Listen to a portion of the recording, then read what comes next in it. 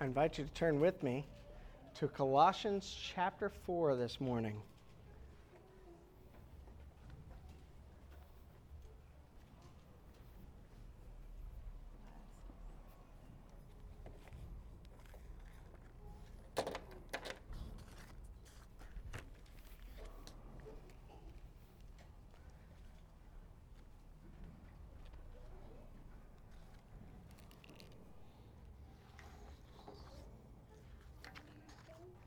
In chapter 4 of Colossians, we're going to be reading verses 2 through 6.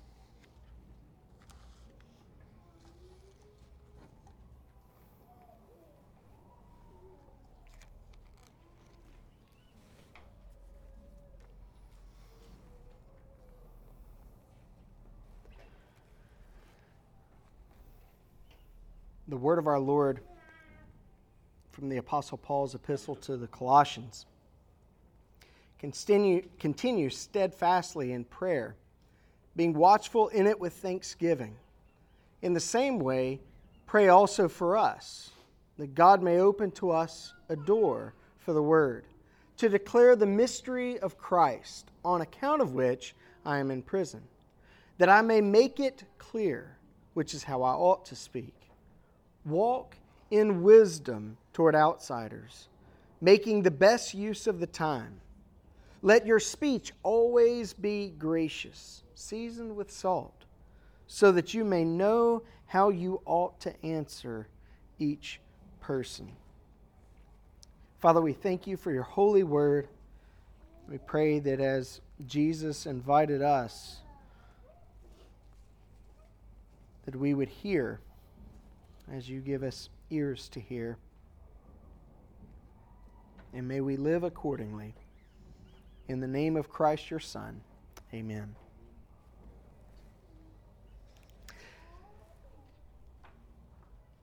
So a few years ago, I read a book titled Disruptive Witness. It's a book I think Catherine got and might have read by a guy named Alan Noble. He's a young guy at Oklahoma Baptist University, and honestly, it was an incredible book, wonderful book. And I've actually begun reading it again, rereading it, because so much of what he has to say is so poignant for our times, living in the world as it currently is, and trying to be faithful to the gospel of Christ in a time such as the one in which we find ourselves. But so.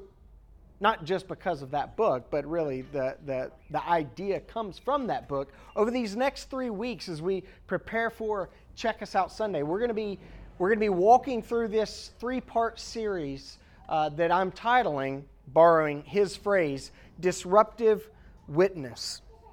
And so we begin here this morning in Colossians chapter 4. With Paul's admonition to do a number of things as he's drawing to the end of this epistle to the church at Colossae. And we'll get to the content of what Paul has to say in just a moment. But I want to begin with an image borrowed from Alan Noble in his book, Disruptive Witness, but that he borrows from the gospel reading this morning in Luke. The parable of the sower. Or you might refer to it as the parable of the seed. Or you might refer to it as the parable of the soils. Notice how well that alliterates. The sower, the seed, the soils. The parable is about those 3 things. And one of the things that Noble points out is we talk an awful lot about the condition of the soils, right? You've got the track or the road, the path, and it's just hard and the seed just falls to the ground as the sower maybe is getting his little satchel of seeds out. Some falls to the ground. The birds of the air just come and pluck it right up. We talk about the rocky soil. You know, there's nowhere for the roots to get down, or for the seed to get down and establish some roots, a deep root system. We talk about the thorns and the thistles and all the cares of the world that choke out the life of that young, budding plant. And we talk about the good soil. But one of the things that we do to our peril is we take for granted the condition of goodness of that good soil. How did that soil get good? I mean, it's just always been good? It's just been sitting there good? Well, good soil requires a number of things. It requires dirt. It requires nutrients. It requires rainfall. It requires all sorts of things for it to be considered good soil. Just this last week, Lindsay's parents came over and made a little day trip to see the kids. We know really to see Juniper because she's like the most famous one now. I was telling her this morning that she's probably the most kissed baby in all of the world. And then just a couple minutes later, Jan walks over and kisses her right on the side of the head. I said, I told you, you're the most kissed baby in all of the world. But they came over for a little day trip, and he was wearing a T-shirt, Chris, that he got from the Homestead Convention a few weeks ago. And Lindsay told me that you were talking about that, and he got to talking about it with me. And one of the things he pointed out was that it's a homesteading convention. David, I think it's in Nashville. Is that right, Lindsay? Columbia, right outside of Nashville. But he said that there was a speaker who was talking about the difference between soil and dirt. And he talked about how most of what we have in America is just dirt. It's not soil. Soil is something that is rich, that is highly nutritious, that you don't want to eat it, but you want to eat stuff that grows in it. And so as we're losing soil in our country, what do? We fertilize it. We use pesticides. We add all this stuff to it to try to make the dirt function as if it's soil. But one of the comments that the speaker apparently made was that based on what we currently have, we really only have a few decades of good nutrient-rich soil in our country. We're going to have to do something about that. But I say all that to highlight the importance of good soil. Soil is good if it's nutrient-rich, if it's well-watered, if it is broken up. You know, you've maybe wanted to plant a garden before, or maybe you just wanted to, take an old bucket, old potter that had some old dirt in it, and it's all dried out and whatnot. What do? You start breaking up that dirt, that soil. You start disrupting it. In order for soil to be good soil, it's going to have to be disrupted. It's going to have to be disrupted by plowing, by tilling. You're going to have to get the rocks out of it. You're going to have to pull some weeds maybe. Disruption is a good thing if our desire is to be good soil that's ready to bear fruit. So over these next few weeks, we're going to be talking about this idea of disruptive witness. And we're going to be assessing ourselves. Who are we? How do our lives need to be disrupted? Who are we becoming? We're going to be also assessing our neighbors, talking about the world in which we live as it currently is. What does it mean to live in a time such as ours, in a place such as ours? And we're going to be assessing also how we relate to our neighbors in a redemptive way in such a world as this. But this morning, I want us to capture really kind of a general overview of whether we've yielded ourselves to the disruptive work of the Lord. His disruptive work in us, His disruptive work through us. Because we will never ourselves be disruptive witnesses in the world to our neighbors unless our lives themselves have been disrupted by the witness of the Lord to us. Paul begins this passage with an admonition, an urging, a command, a call, an invitation. He says, continue steadfastly in prayer. Now, elsewhere, he will invite us to pray continually. But here he says, continue steadfastly in prayer. Inviting us to a continuance of prayer and to a steadfastness, a persistence, an endurance in prayer. But notice how he colors that invitation. Being watchful in it with thanksgiving. Being watchful in it with thanksgiving.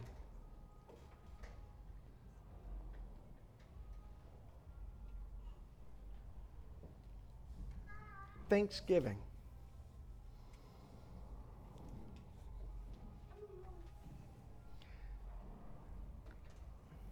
Neither my wife nor my kids are allowed to answer this. And if you know the answer, please don't shout it out.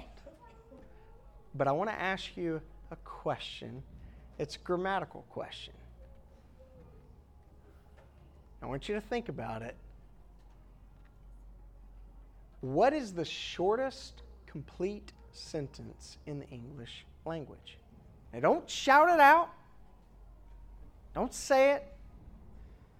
Think about that. What is the shortest complete sentence? So it's got to be grammatically correct in the English language. Let that sit with you for a moment. Let that sit with you. The shortest complete sentence in the English language. There was a hand up back there. Do you want to give it a shot? All right, I'm ready. Who? No. I'm sorry. A boy.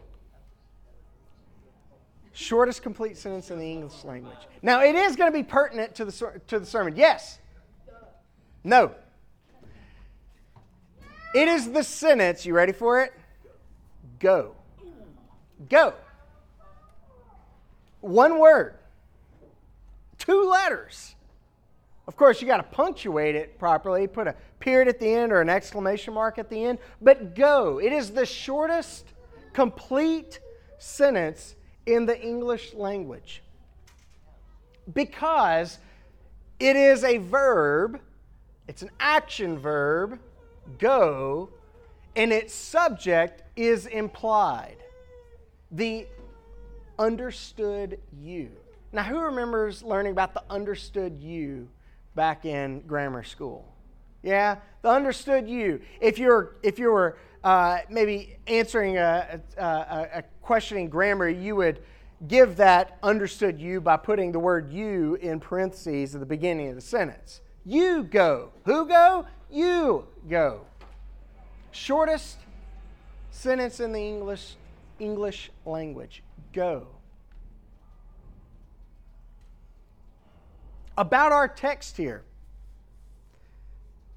I want to draw our attention to the understood you, but not the understood you in an English sense, Y-O-U, but the understood you in a Greek sense, E-U. You. The word thanksgiving is Eucharistia. It's where we get the word Eucharist, because the Eucharist, Holy Communion, the Lord's Supper, it is a feast of thanksgiving. It is a feast of gratefulness. In fact, in our liturgy, one of the things that we say is, it is always a good and proper thing for us to give thanks. And we remember that on the night that Jesus was betrayed, He took bread, and when He had given thanks, when He had Eucharistia, He broke it. And He gave it to His disciples.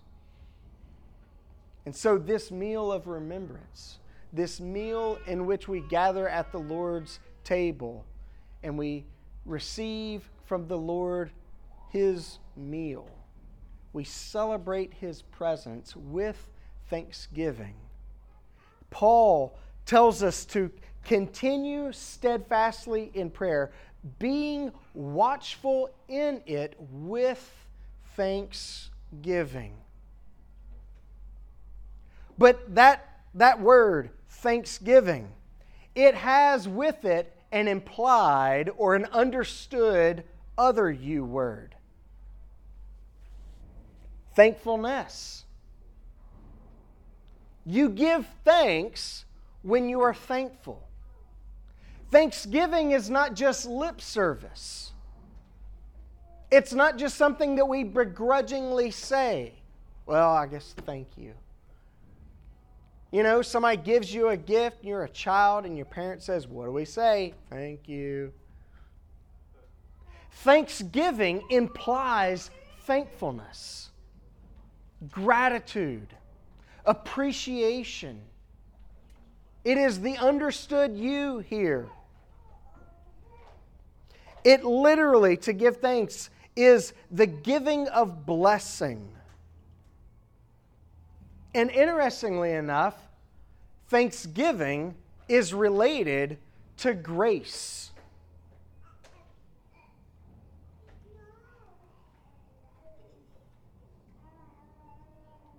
And grace is a gift.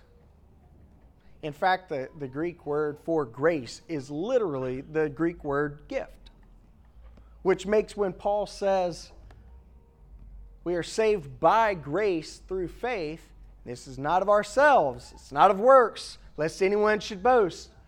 He says it is the gift of God. He's being redundant there. This grace is, of course, a gift. This charis is a charis. He's underscoring the nature of what grace is. It is God's gift to us. He gives us something that we don't deserve. He gives us something that we cannot earn, that we have never earned and never could earn. But gift giving, grace, in the Greco-Roman world, it was, in classic Greek literature, it was envisioned as three maidens. One maiden that gave a gift well. Another maiden that received a gift well. And a third maiden, because that's incomplete, just the two together. You know, that's just, I scratch your back, you scratch mine. You know, it's still self-serving. But that third maiden was a gift shared well. You give to me graciously, and I receive graciously. But it doesn't end there. I share graciously. There's that third movement. It's where we get the idea of passing it on or paying it forward. Grace. Paul calls us, continue steadfastly in prayer. Don't stop praying. Be persistent in your praying. But then he says, being watchful in your prayers, in your praying with thanksgiving.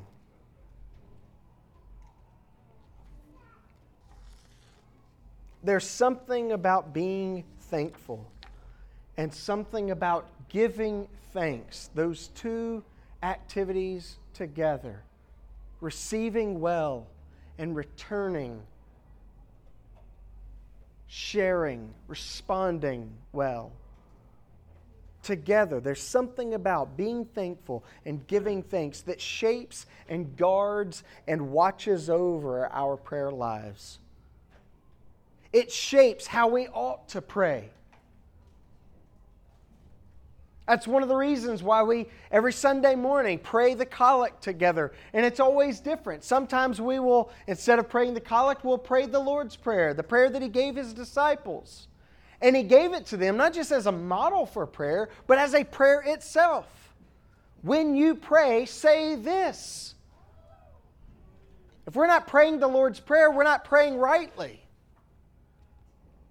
But one of the reasons why we pray these scripted prayers together is because you and I don't know how to pray. Be honest about it. We do not know how to pray. Jesus' disciples, people closest to Him, including Peter, James, and John, His inner three. Lord, teach us to pray as John taught his disciples how to pray. God cares so much about how we pray that He literally gave us a book of prayers, the Psalms. And some of them are uncomfortable to pray. But if we're honest, we hear our own voices in them. God, where are you? How long are you going to let this happen to me? I hate my enemies. We hear our own voices in those prayers. But we hear also the voices of God, I trust only in you. Even when you seem distant, I know you're right there. My God, why have you forsaken me? And yet I know you have not left me. You've not abandoned me. He invites us to pray earnestly, steadfastly, unceasingly. Thanksgiving shapes how we ought to pray. If our prayers are not coupled with thanksgiving, they're incomplete. Paul says, watching over our prayers with thanksgiving. But thanksgiving also guards us from self-centeredness. It's hard to be self-centered if you're truly grateful. If you're truly giving thanks, receiving gladly and well and sharing gladly and well. It's awfully hard to be self-centered when you're truly thankful. And thanksgiving, guarding our prayers, guards us from our prayer lives being just about us and ours and what we want and what we have. And thanksgiving watches over our prayer lives to the extent that prayer is not just some empty exercise in inner mindfulness. Prayer is not just about trying to rid our inner lives of distractions. Instead, just focus and focus, no distractions. But actually, our prayer lives, as we are giving thanks, become the center of our lives, a centering pattern in our lives, and therefore a catalyst out into the world and out into the lives of others. Yes, we pray in the prayer closet, but so that we can then leave the prayer closet. And so we go and we pray on the way, on the road, as it were.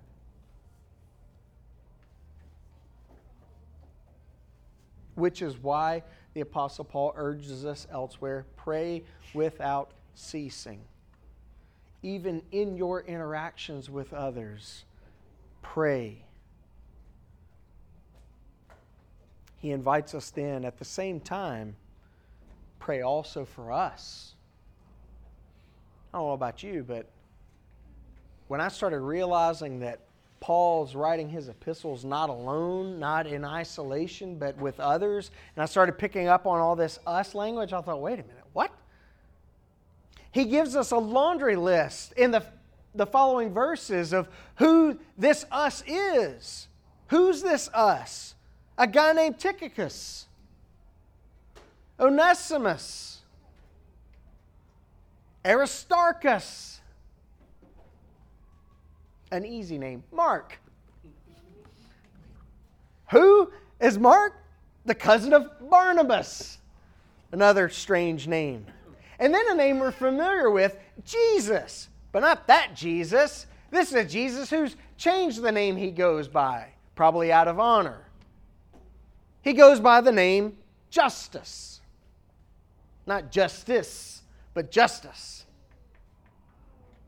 Epaphras, who seems to have been either the pastor or a messenger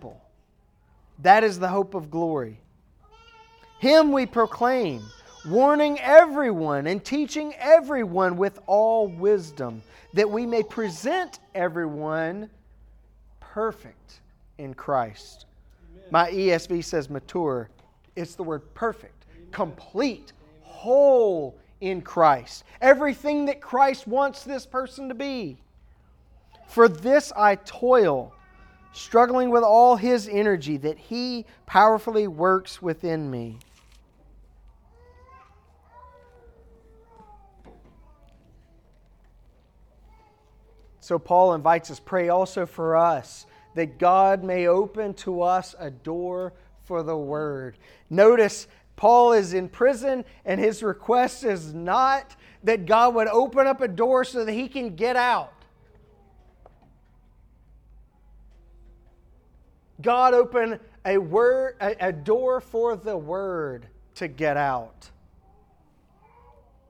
to declare the mystery of Christ, because it's for the sake of that mystery of Christ, Christ for the nations, Christ in the human heart. It is for that sake that the Apostle Paul says, I'm in prison. And so even in his prayers, sitting in prison, the Apostle Paul can give thanks because his life is being poured out for the sake of the world, for the sake of God's church. But then there's a second part that comes out of that first part. Paul's prayer requests that he's offering to the Colossians. Pray that God will open up a door for us to minister the Word, but then also pray for me that I may make it clear, which is how I ought to speak. He wants to just speak clearly, plainly. I love John Wesley's idea of clear and plain English, because if you've ever read a sermon by Wesley, you think, man, this is like a brilliant, educated, like kind of high-talking guy. But that was plain English to coal miners, to uneducated poor folks. It always makes me think, man, I got a shoddy education. I can hardly read this. But Wesley was all about preaching the gospel in plain language to plain people. The Apostle Paul here says, pray for me that I may make this mystery, this secret that's been hidden from the world for all throughout the time of the world till just now. I want to make it clear, which is how I ought to speak.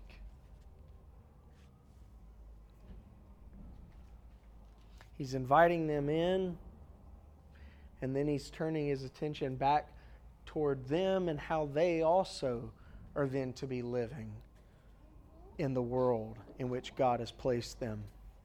He gives them further instructions. Walk in wisdom toward outsiders.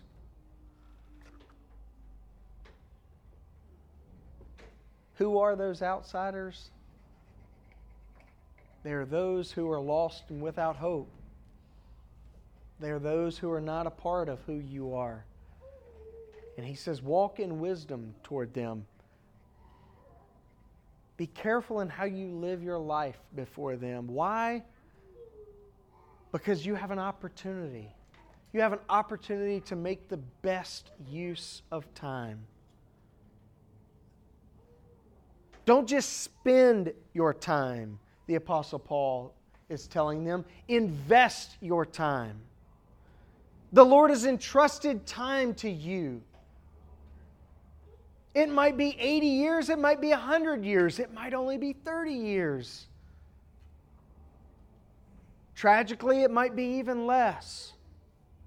But whatever that time is, invest it well. Walk in wisdom. Make the best use of it. Because there are plenty of outsiders. Folks, we live among outsiders every day of our lives. Almost every person you encounter on a daily basis is an outsider in this sense. It used to not be so. Just 20 years ago, it wasn't that.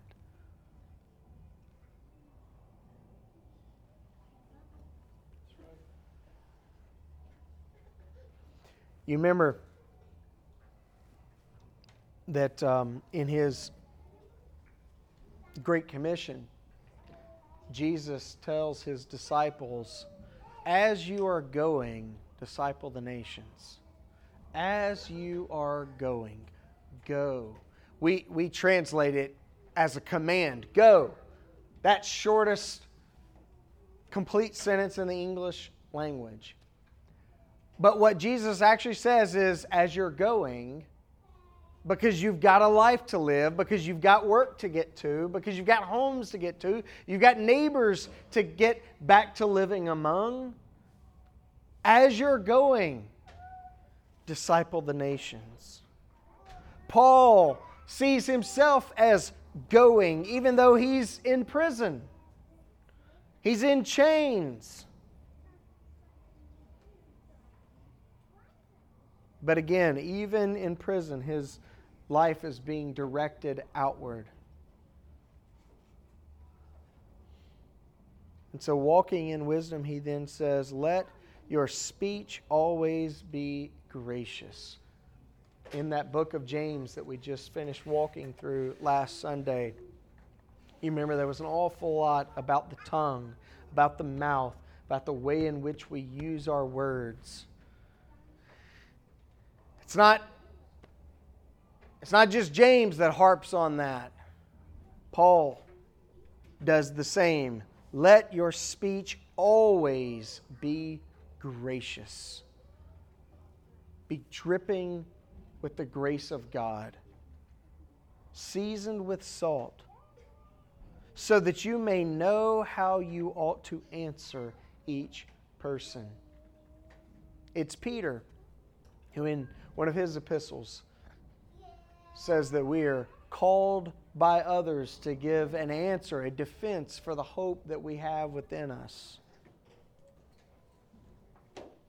Paul here says that there are answers that we are to give to others. And he says,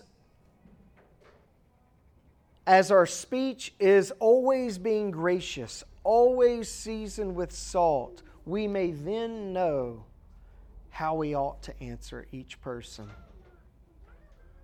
how we ought to respond to others, how we ought to interact with them. There's this give and take that's implied here.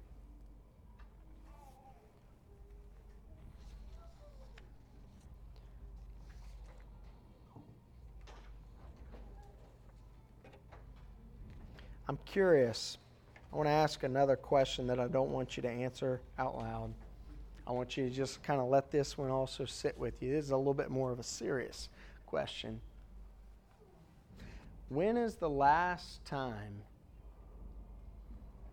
you had a disruptive conversation with someone who does not believe the gospel?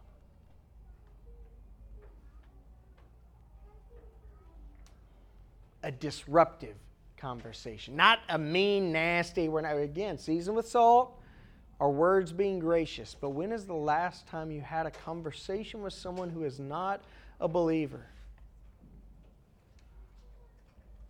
in which you know they're not going to be able to shake that conversation for a while?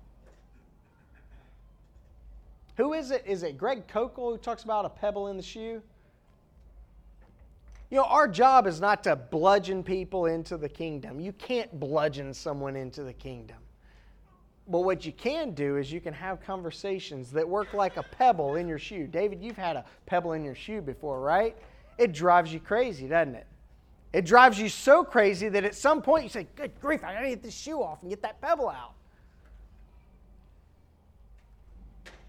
When's the last time we had those sorts of conversations, disruptive ones, where God is using us as disruptive witnesses in the lives of others? Those sort of conversations that folks just can't get away from. Those haunting conversations. The type of conversation that might keep somebody up at night. Might cause someone who doesn't believe in prayer to maybe utter a prayer.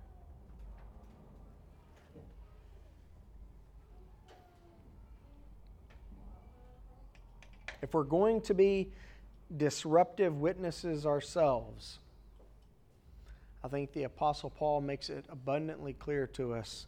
Thankfulness, clarity, wisdom, and graciousness are indispensable.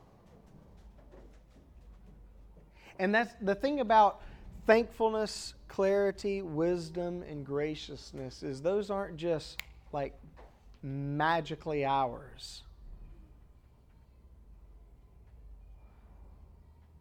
They take time to develop. Like nutrient-rich soil. They take time to develop. They take processes and labor.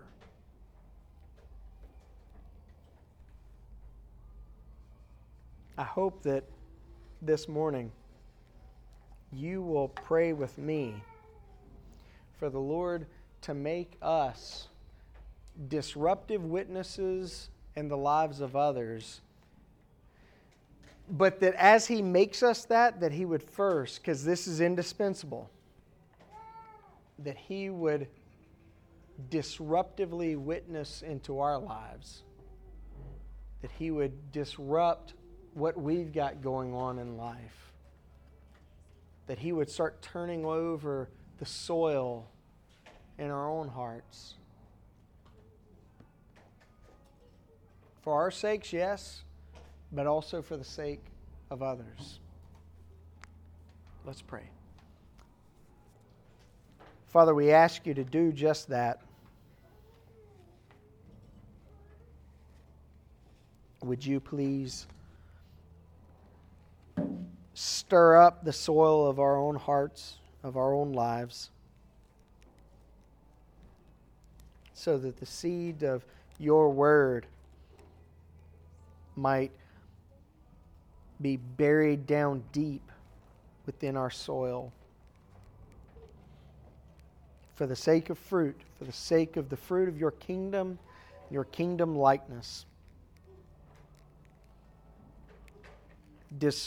Disrupt our lives, we pray, with the witness of Your Word, the witness of Your Spirit, so that we ourselves also might also be disruptive witnesses to others. And we pray this for their sake and in the name of Your Son, Jesus. Amen.